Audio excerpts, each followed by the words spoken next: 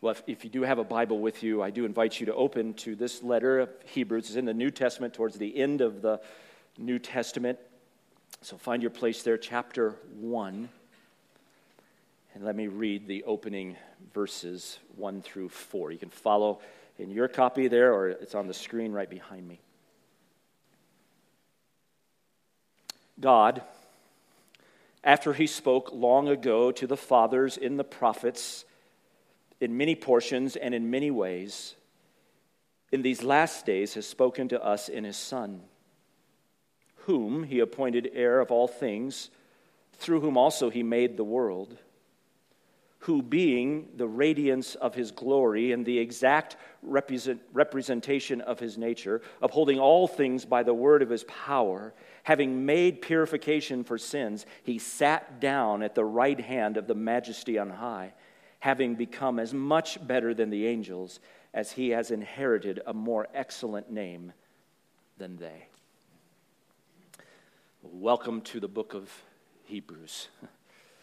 The author, whose identity we don't know for sure, wastes no time with introductions, with personal greetings or salutations. He wastes no time with that, because this is no ordinary letter. This is no ordinary epistle of the New Testament. In fact, it is unique among the letters of the New Testament in that it is actually a sermon, a homily. It's a sermon sent as a letter to be read in the assembled worship of the congregation, like we are today, a congregation about whom the author, or we could call him a pastor, was concerned. That's the uniqueness of this letter. It is a sermon written as a letter sent to a congregation to be read. At the end of this letter, sermon, that's what the author himself calls what he's written. He calls it a word of exhortation. And that's what the letter of Hebrews is a word of exhortation. That's in chapter 13 and verse 22, is where he, at the end of the letter, says, I've written to you this, I want you to listen to this word of exhortation that I've written very briefly to you. So as such, as a sermon, as a word of exhortation, this is a carefully crafted sermon letter to persuade his hearers and us to draw near to God and to hold fast to Christ. As a sermon, he skillfully weaves together exposition of Scripture, explanation of Scripture, and exhortation from his exposition of Scripture. He weaves these together, and they're really inseparable. You can't separate them. We will see that in this letter, sermon, he will give an unparalleled theology of the superiority of the Son, Jesus. Unlike really anything we have in the rest of the New Testament, he will give this great theology of the Son, especially his priesthood, his high priesthood. We learn that in the book of Hebrews, really nowhere else. But this tremendous, unparalleled theology of the Son serves his exhortation. You have to hold them together. That is his pastoral purpose, to hold fast to Christ. So last Sunday I gave you my one-line summary of the message of the book, or the sermon that we call the book of Hebrews. Here it is, one-line summary of the message. Hold fast to Christ because he is better. That's what this sermon is about. Hold fast to Christ. Draw near. Don't let go, because Christ is better. He is so much superior to everything and anything else. Where else will you turn? It seems that this congregation to whom he's writing this sermon is in danger of compromising their commitment to Christ. They have become spiritually dull, slow to grasp the full significance of Christ. Perhaps they feel marginalized in their society, pushed to the edge, ashamed. They have experienced some form of suffering or persecution in the past, and it appears to be on the horizon again. And they are in danger of letting go. They're in danger of falling away. He's concerned for their spiritual condition. And so he writes this sermon to exhort them to hold fast, persevere, draw near, because Christ is so much better. So we, this morning, many years later, we need this sermon. We need this letter.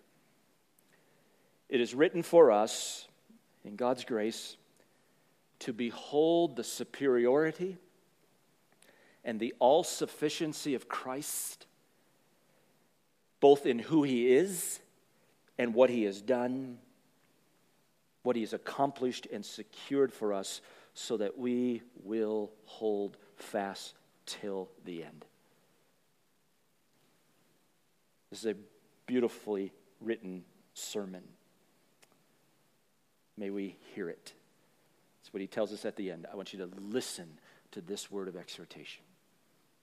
So we're going to, over these weeks, we're going to slowly listen to it. Now, as I read those first 4 verses, the author, as I said, in his sermon here, immediately confronts us with the superiority and greatness of the Son, Jesus. He gives no personal introduction in order for us immediately to feel the full force of his sermon's main point, right at the beginning. And that main point is the superiority of the Son over everything. So these first 4 verses we call a prologue. A prologue, before he kind of starts unfolding his sermon, he is giving us really the main point here and the key themes in this 4 verses. These first 4 verses really are essential for understanding the entire letter. They give us kind of the interpretive key for understanding everything he's going to say. They give us the key themes: the superiority of the Son, his finished work, his exaltation. Now, these first 4 verses are really just one sentence in Greek, one sentence composed of 3 main clauses. If you remember your grammar, and I won't belabor the grammar here, but there's one sentence with 3 main clauses. And what we're doing here in these opening weeks is just looking at each clause of the first sentence, the prologue, because in here, as I said, is the key to understanding the letter. So the 3 clauses all point us to the superiority of the Son. Let me give you a title for the 3 clauses of this prologue. 1, the first clause, the superior revelation in the Son. We saw that last week. The superior revelation in the Son. It's the first clause. Verse 1 and half of verse 2. Second clause, the superior person of the Son. Who is this Son? Who is he? That's what we're going to see today. Second part of verse 2 and all of verse 3. And then the third clause, how he finishes in verse 4, the superior exaltation of the Son. So the superior revelation in the Son, the superior person of the Son, and the superior exaltation of the Son. You can see it's all focused on the Son and his supremacy, his superiority. Now, if you look back at that first clause, the superior revelation of the Son, that's what we saw just briefly last week. We introduced the whole book or letter, and then we ended by looking at that first clause, the superior revelation that comes in the Son. So here's my one-line summary of what he was teaching in that clause. It is this: God's self-disclosure in the Son, God's revelation or self-disclosure in the Son, is the climax and fulfillment of all previous revelation. God's disclosure of himself, his revelation, his word speaking in the Son is the climax. It's the fulfillment of all previous revelation. So our author here, really, he announces his basic premise right at the word go, and he's going to develop this in his letter. That in the Son, we have the definitive, final, complete revelation that brings to fulfillment all prior revelation. So we looked at that and thought on that last Sunday. As he notes, the author does these two stages of God's revelation. That which was long ago, previously, we call that now the Old Testament, which is equally God's word. God spoke there a variety of ways by the prophets to the fathers. It's God's word, God speaking. That's the first stage. But now the climactic final stage has come in the Son. That prior stage is equally God's word, authoritative. But it's incomplete. And there's a progression of God's revelation that has now climaxed in his Son. The Son fulfills all prior revelation. And notice the great difference here. God communicated, God spoke in the past in a variety of ways in the prophets or by the prophets, but now in this final climactic fulfilled stage, he has spoken in his Son. The Son is not just another prophet, one more prophet that gives us a few more books. The Son himself is the revelation. He has spoken in his Son. He, the person of the Son, and what he has done is the final revelation of God. He is, to use the language of John, the apostle, he is the Word become flesh, so that we behold his glory. Oh, how different this is. So here's the question now. Why is this word, this revelation in the Son, why is it the final climactic revelation of God? That is, I said last week, there's no more stages after this. This is the final stage. Now, this stage is going to be completed when he comes, be consummated, but there's no other stage that's coming after Jesus. Why is this the final revelation in the Son? The answer is because of who the Son is. Who he is. And that's the second clause of the prologue. He's going to show us now who is the Son. Who are we talking about? Who is he? What is he like? Now, we are eager to hear the content of what God has revealed. In these last days, he has spoken definitively in the Son. We want to know, well, what did he say? What is this final revelation? That's where he's going to get to. He's going to show us that in the whole book of Hebrews. But before he does that, there's something more foundational. Who is this Son that is the final revelation? That's the foundation. So that's what he gives us next. He's not merely another prophet, just a little bit better than Moses. He's not another angel. He is, what he's going to show, he is the eternal, incarnate, exalted Son. That's who he is. Our author is going to list 7 attributes, characteristics of the Son. It's really remarkable. It's really packed. All of these are worth spending a Sunday on. We won't, because he's going to develop these. He's just listing them here, these 7, so we get a glimpse of who the Son is. Oh, I want us to see him and marvel at the Son. That's what our author does right here at the beginning. So, my title, The Grandeur of the Son. That's what he's showing. The grandeur, the superiority of the Son, the magnificence of the Son. Who is this Jesus that we read about earlier, being crucified on a cross? Who is he? What does he say? Now, I said he lists 7 attributes, but really he doesn't just list attributes, like here's just 7 things.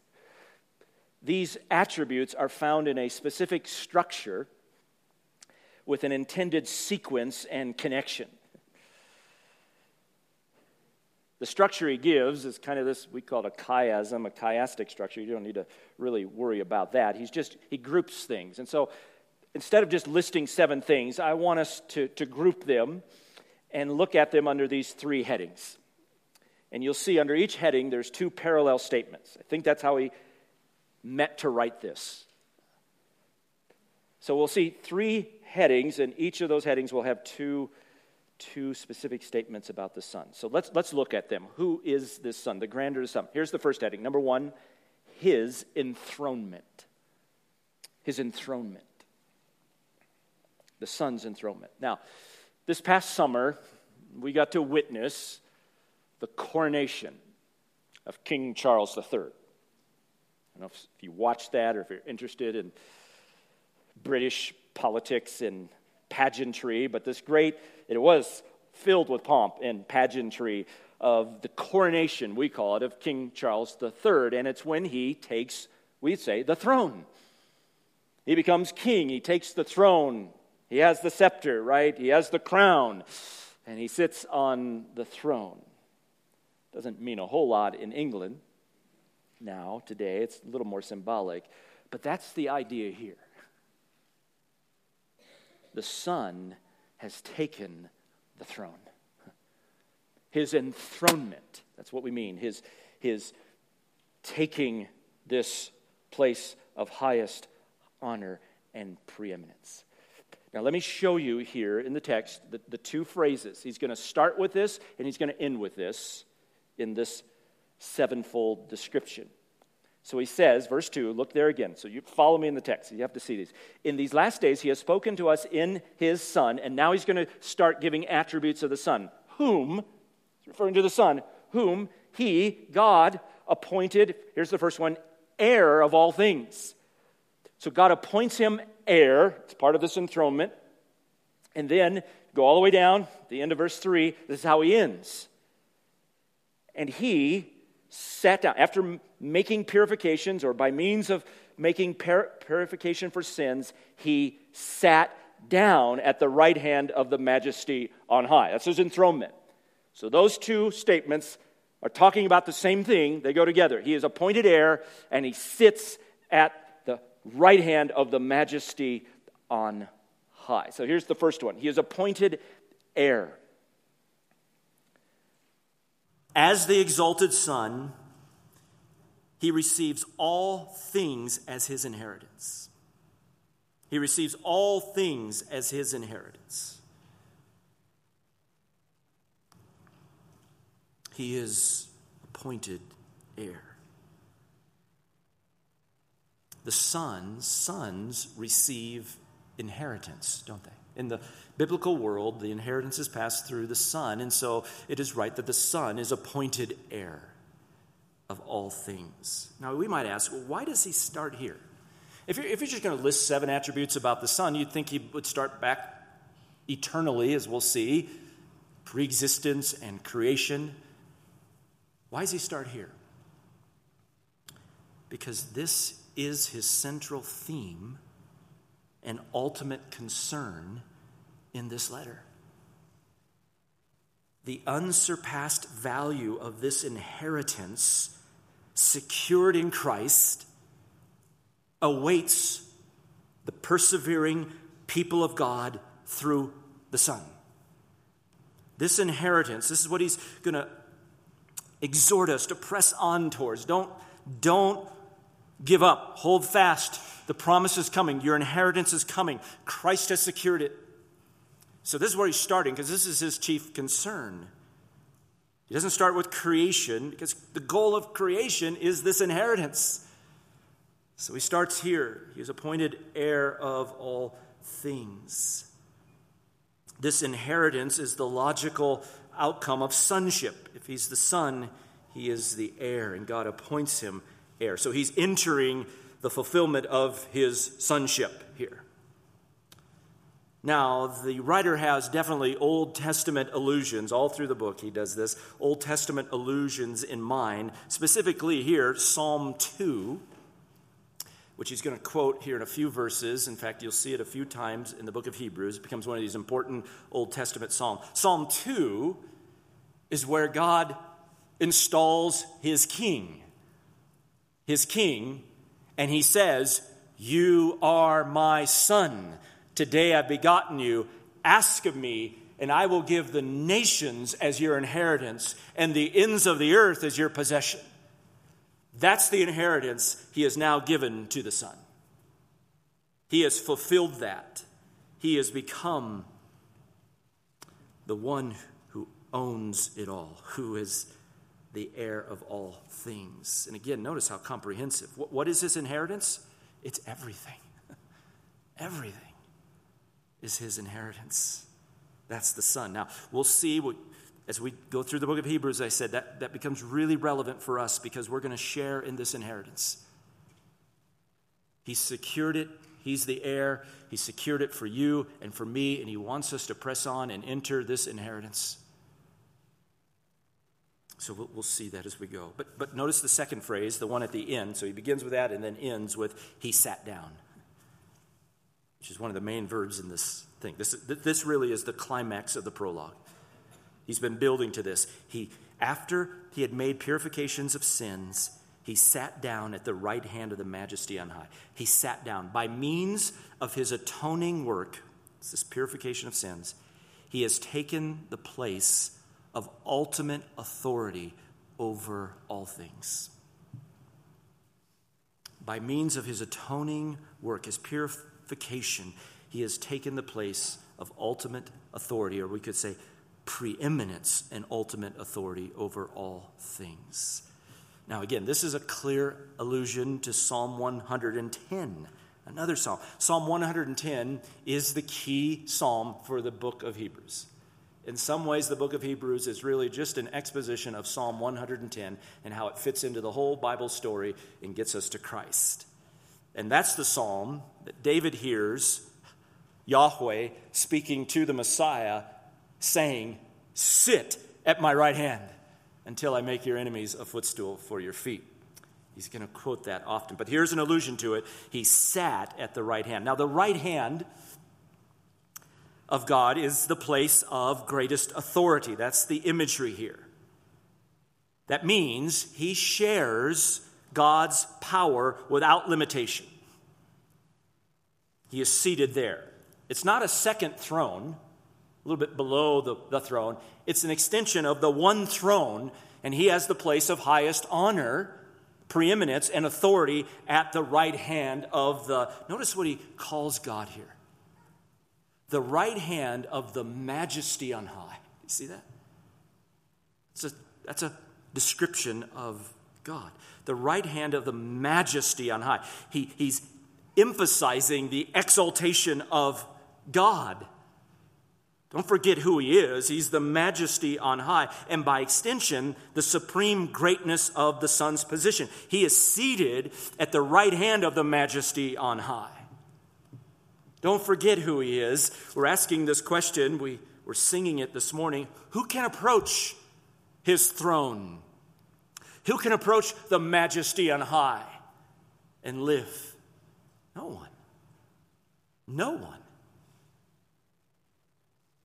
We dare not approach the Majesty on high without the presence of the Son. Oh, the writer of Hebrews wants to show us through this that it is the Son who has secured our access before this throne, the Majesty on high. We'll get there. He sat down. Now that sitting down, again, will have a double implication in the book of Hebrews. It means, certainly, he has taken his position of authority, of preeminence. He's been enthroned, but it will also mean he sat down. He has finished his atoning work. His sin-purifying work is finished. you see the connection there? Again, look back there at verse 3, how he puts it together. He says, having made purification of sins, he sat down at the right hand of the Majesty on high. This sitting follows his work of purifying sin. That's his great redeeming work that the writer of Hebrews is going to make so much of. So I'm not going to say much here because he's going to develop this in many chapters, how the Son makes purification for all sin.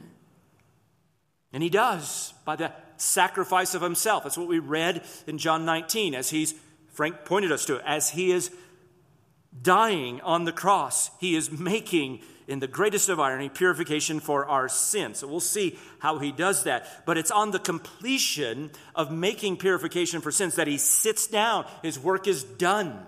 That's the implication. It's finished. Nothing else needs to be done. Oh, the writer will make much of this. It's by means of his purification that he takes the throne. His enthronement and his atoning work are inseparable.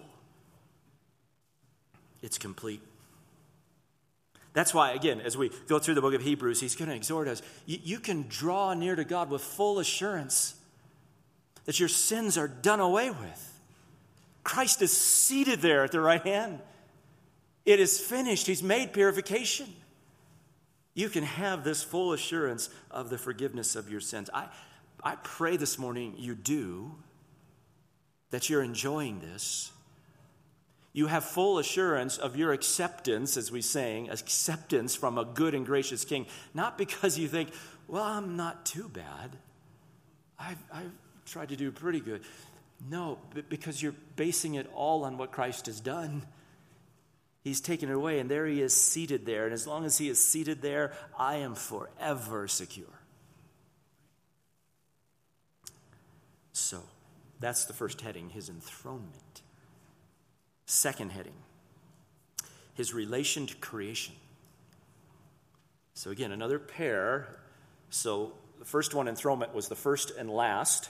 And now we're going to go in to, and we're going to see the second and the second to last here. These are parallel. This is a very intentional structure. His relation to creation. There are two things. First, the agent of creation. Through him, God made the universe. The agent. He's the agent of creation. Through him, God made the universe. So look there again in verse 2. Whom he appointed heir of all things, through whom, again the Son, he, God, made the world. Oh, by the way, he actually made the world, the universe. The Son did. That's astounding. It's like he just throws that in. He's the heir of all things, through whom God made the world. He's the agent of creation. So we know we're not talking about an ordinary person. He's not merely a prophet who's slightly better than Moses. This is a completely different category. In fact, it's a divine category. Creation is the exclusive work of God that he shares with no one. It is a divine action never attributed to any creature.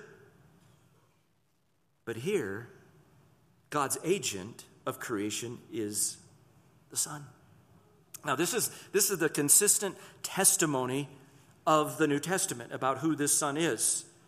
John, the Gospel of John, starts in a very similar way with his prologue when he gives that really profound sentence when he says, in the beginning, takes you back to creation, Genesis 1. In the beginning was the Word, and the Word was with God, and the Word was God. He was in the beginning with God. All things came into being through him. Nothing that has come into being apart from him. This Word, the Son. Paul, same testimony in Colossians, referring to the Son as the image of the invisible God. For by him, the Son, all things were created, both in the heavens and on earth, visible and invisible, whether thrones or dominions or rulers or authorities. All things have been created through him and for him. That's who we're talking about. The Son, he's the agent of creation.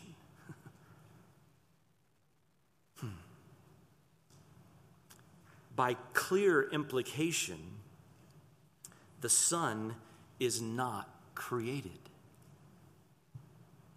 He is, we call it pre-existence. His existence predates creation. There was a beginning, and whenever that beginning was, the Word was there. Everything that is created came through the Son. The Son is exempt. The Son is not created. So we are in a whole different category here of this nature, this being who is eternal as God. Did you know that God made the world through the Son? There's that sad statement in that chapter I'm quoting, John chapter 1, where he talks about him being the creator, where he says of this Son, the Word, he was in the world, and the world was made through him, and the world did not know him. He made you, all things, and the world didn't know him. Isn't that amazing? Oh, I pray you know him. He made you. He's the agent of creation, but also, second, the upholder of creation. The upholder of creation. He sustains and directs all things to their God-intended goal. So here's the parallel statement. Now, the second to last. Look at it in verse 3, then right in the middle, he says, and upholding all things by the word of his power. He not only is the agent of creation, that is how all things came into being, but presently he is sustaining all of creation to its God-intended end or goal. And he is doing that by his powerful word. That same word that spoke the universe into existence out of nothing is that same powerful word that right now is sustaining the universe and directing it towards its end. That's the idea of upholding, bearing. He's upholding so it doesn't fall, so to speak, and directing. Not just holding it, but directing it to its intended end. That's a profound thing. Did you know this about the Son? That right now, your very existence, and my very existence, is dependent on his powerful word. Everything that's existing is dependent on him. Can you imagine? It's hard for us to grasp. The created world is dependent on his will for its functioning and its preservation. So that, in this community, our community here, we know a lot about physical properties, molecular structures, how things adhere and hold together, and even how to break them apart with great effectiveness. We know a lot about that, and it's so easy for us just to fall into this materialistic worldview, that all that there is just this matter, what you can see and feel and observe. And what the writer of Hebrews is saying, there's something so much more foundational than any of this. And it is the Son holding it all together. In fact, that's the language of Colossians 1. Paul, similar thought, says he holds, in him all things hold together. So he's preserving creation by the word of his power, but not just preserving it, he's bringing it to its intended goal. And in this context, that goal ultimately is the exaltation of the Son. That's what the whole thing is about. The whole universe, all of creation, is this goal. And he's the one who made it. He's the agent, and he's the one upholding it and bringing it to this end in which he is exalted as Son. Third, last heading, his relation to God. So we move from his relation to creation to his relation to God.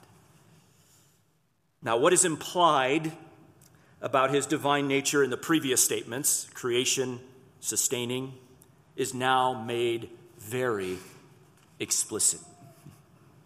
Very explicit. And we come to, this is the center part of the pairing. We've gone from the first and last in one. Now we're right at the heart of it. Because this is the heart of the description of the Son as the final definitive revelation of God. Why is the final revelation of God in the Son? Because of who he is. Who is he in relation to God? Do you see the two statements? They begin verse 3. Let me just read them both. Literally, let me read them.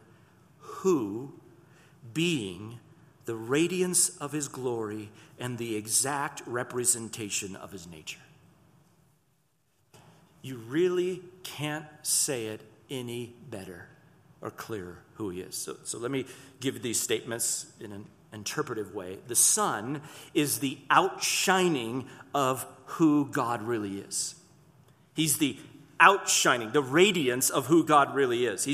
He manifests the glory of God. You have glory, that's God in his essential being, the manifestation of God in all of his attributes, the glory of God, and the radiance of that glory is the Son. He radiates from the source. It's like, the best illustration that others have used, and I think it's really good, is the sun in our sky, S-U-N, and its rays, sunlight, what we see.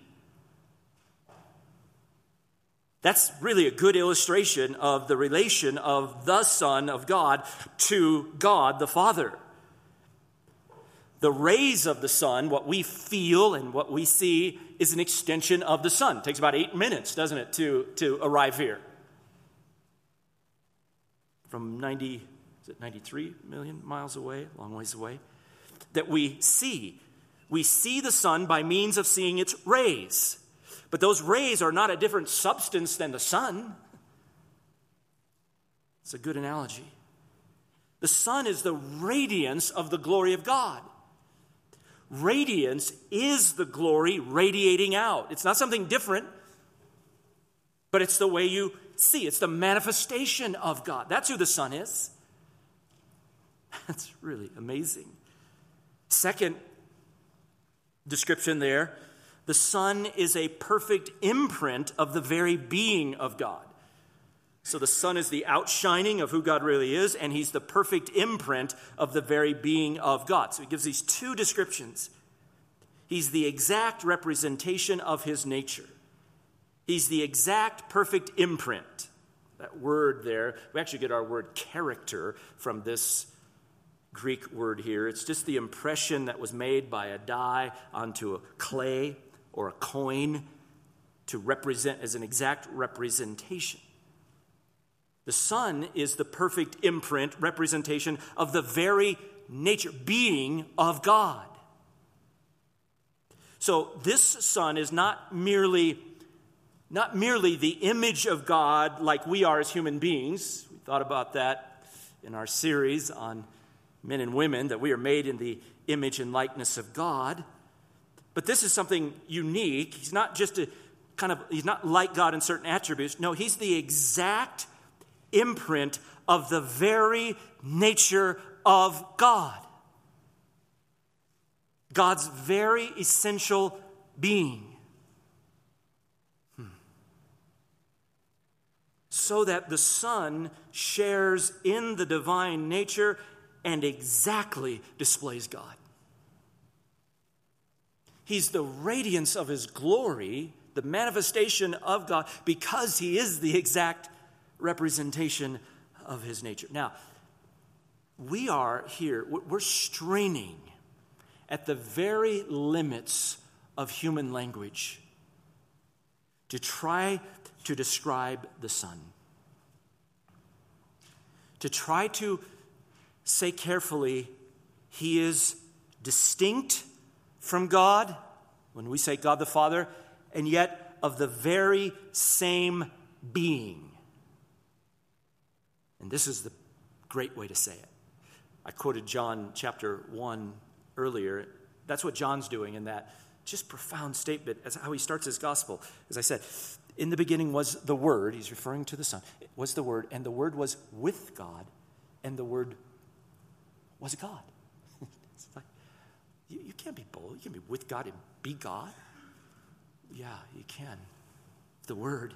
It goes beyond our comprehension. We're pressed. Our language fails us. That the Son is distinct. He's the radiance of the glory, but he's the exact being of the nature of God. So I hope what you see here, these are the foundations of our, what we call now this doctrine of the Trinity. We're not talking about the Holy Spirit yet in this. Here it's just what we'll call Father and Son, because Son language is used here. But that's where we come. It wasn't just smart guys in the 4th century that came up with some novel thing about God. We're just pressed with these kind of texts to say, well, who is the Son? Well, he's of the very same nature of God, the eternal nature of God. So that's who he is. So there he is. Why is he the final climactic revelation? Because of who he is. He's the heir of all things, who has taken his seat at the right hand of God. He's the one through whom God made the world, and he is bearing it up right now to its end.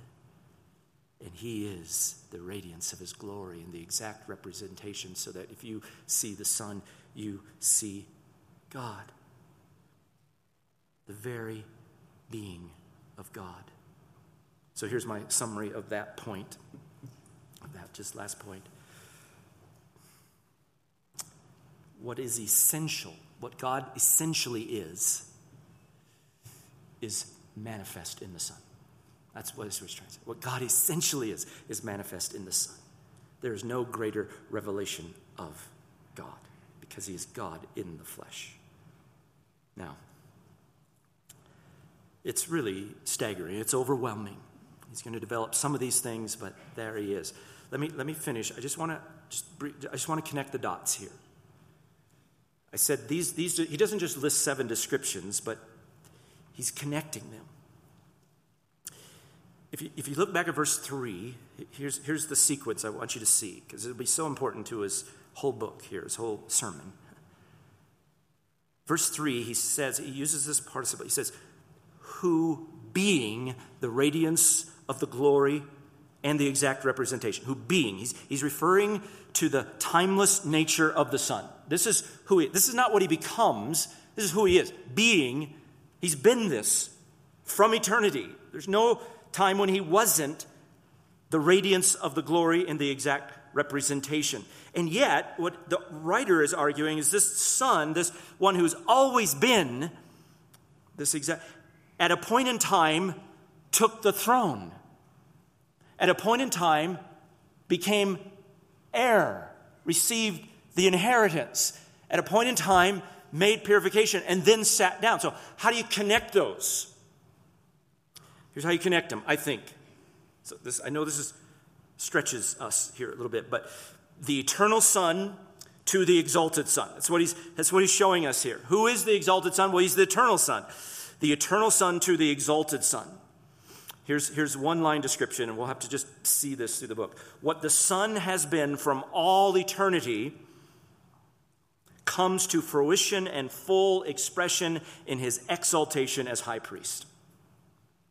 What he has been from all eternity comes to its fulfilled, fullest expression as he takes the throne and sits as ultimately our high priest.